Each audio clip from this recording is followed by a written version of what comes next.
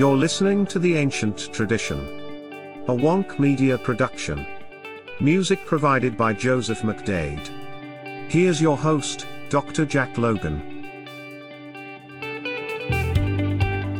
Welcome to The Ancient Tradition. I'm your host, Jack Logan.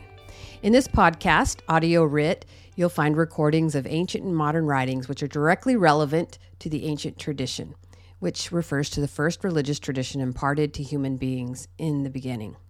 And on this platform, you can find an entire podcast dedicated to trying to reconstruct the first religious tradition from all of the evidence that we can find in the historical record. And if you haven't given it a listen, I highly recommend that you check it out. Just search for The Ancient Tradition or visit our website, theancienttradition.com. Today's audio recording comes from the book Reading the Epic of Gilgamesh, which contains Andrew George's English translation. Scholars date the poem to sometime between 2100 and 1200 BC, which makes it the earliest known literary composition of note and the second oldest religious text.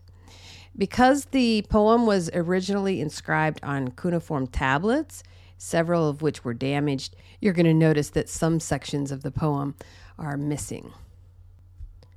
Tablet 6, Ishtar and the Bull of Heaven. Back in Uruk, Gilgamesh's beauty provokes the desire of the goddess Ishtar, and she proposes to him. Gilgamesh scorns her, reminding her of the fates suffered by her many former conquests. Ishtar is enraged and rushes up to heaven. She persuades Anu, her father, to give her the fiery bull of heaven, which is the constellation Taurus, so that she can punish Gilgamesh with death. The bull of heaven causes havoc in Uruk, but Gilgamesh and Enkidu discover its weak spot and kill it. They insult Ishtar further and return to the palace in triumph to celebrate their victory. He washed his matted hair. He cleaned his equipment. He shook his hair down over his back. Casting aside his dirty gear, he clad himself in clean, wrapped cloaks around him, tied with a sash. Then did Gilgamesh put on his crown. Oh, the beauty of Gilgamesh, Lady Ishtar looked with longing. Come, Gilgamesh, be my bridegroom. Grant me your fruits, oh, grant me. Be you my husband, and I your wife. Let me harness you a chariot of lapis lazuli and gold. Its wheels shall be gold, and its horns shall be amber. Driving lions in a team and mules of great size, enter our house amid the sweet scent of cedar. As you enter our house, doorway and footstep shall kiss your feet. Kings, courtiers, and nobles shall kneel before you. Produce of mountain and lowland, they shall bring you as tribute. Your goats shall bear triplets, your ewes shall bear twins. Your donkey, when laden, shall outpace any mule. Your horse shall gallop at the chariot in glory. No ox shall match yours at the yoke.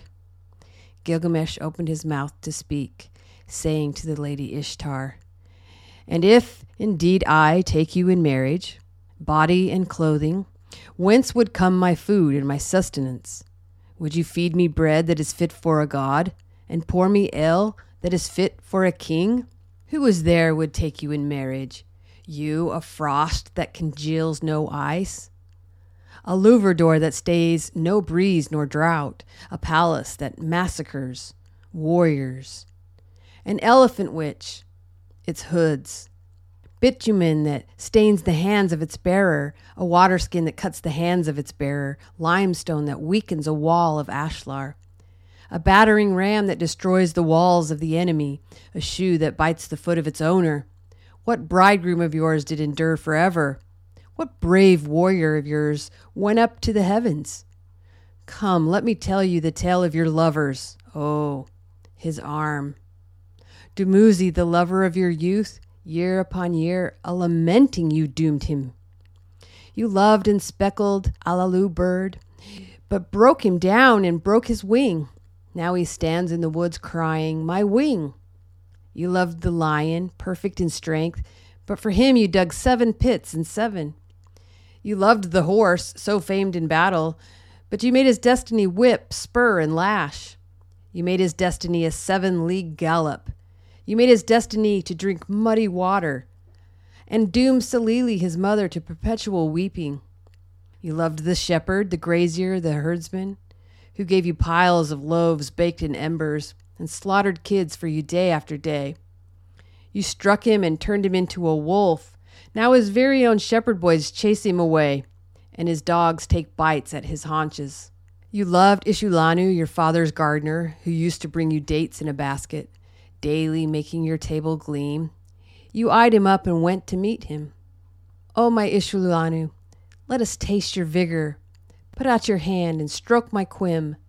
But Ishulanu said to you, Me? What do you want of me?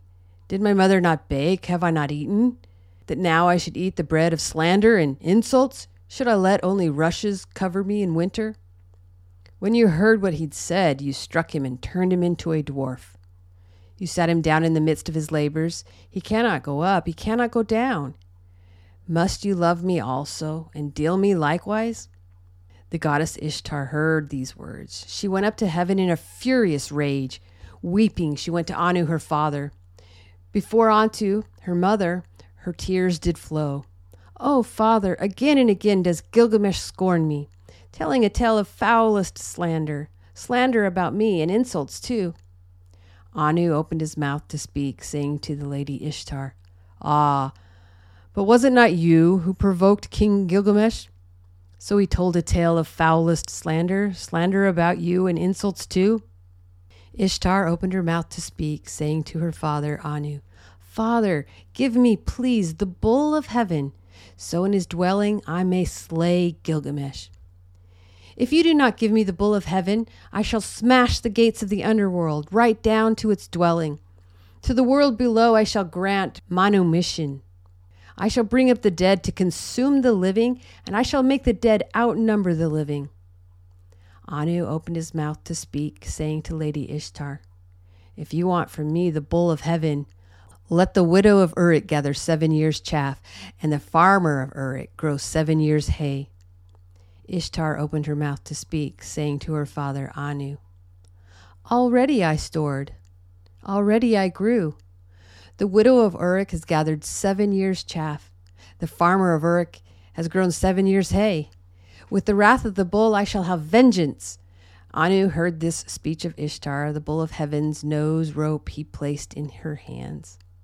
Down came Ishtar, leading it onward. When it reached the land of Uruk, it dried up the woods, the reed beds, and marshes. Down it went to the river, lowered the level by 7 full cubits. As the bull of heaven snorted, a pit opened up.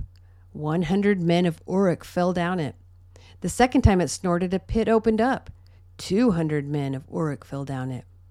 The third time it snorted, a pit opened up, and Enkidu fell in as far as his waist.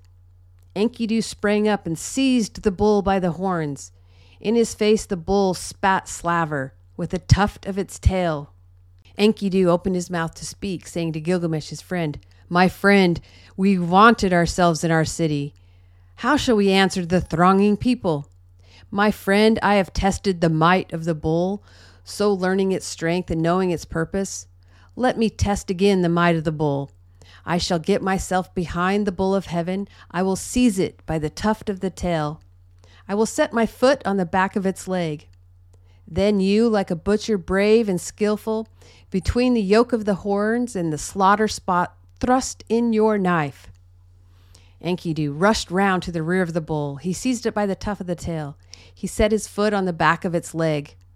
Then Gilgamesh, like a butcher, brave and skillful, between the yoke of the horns and the slaughter spot, he thrust in his knife.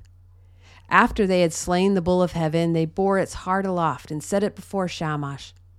Stepping back, they fell prostrate in the presence of the sun god. Then both of them together sat down. Ishtar went up on the wall of Uruk, the sheepfold. Hopping and stamping, she wailed in woe. Alas, Gilgamesh, who mocked me, has killed the bull of heaven. Enkidu heard these words of Ishtar, and tearing a haunch off the bull, he hurled it towards her. Had I caught you too, I'd have treated you likewise. I'd have draped your arms in its guts. Ishtar assembled the courtesans, prostitutes, and harlots over the bull of heaven's haunch. She began rites of mourning. Gilgamesh summoned all the smiths and the craftsmen. The size of the horns the craftsmen admired. 30 minas of lapis lazuli in a solid block, 2 minas each their rims, 6 core of oil, the capacity of both. She gave them to his god Logalbanda to hold oil for ointment. He took them in to hang in his chamber. They washed their hands in the river Euphrates and took each other by the hand, and in they came. As they drove along the streets of Uruk, the people were gathered to gaze on them. Gilgamesh spoke a word to the serving girls of his palace. Who is the finest among men? Who the most glorious of fellows?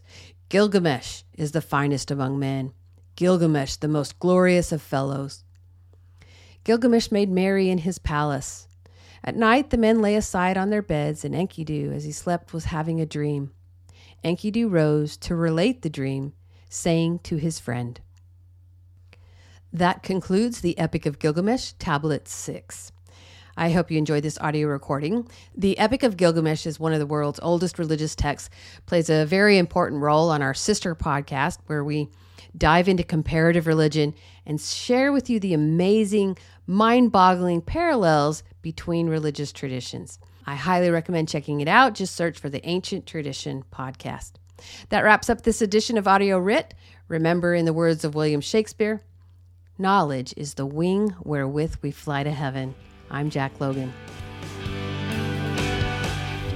You've been listening to The Ancient Tradition, a Wonk Media production.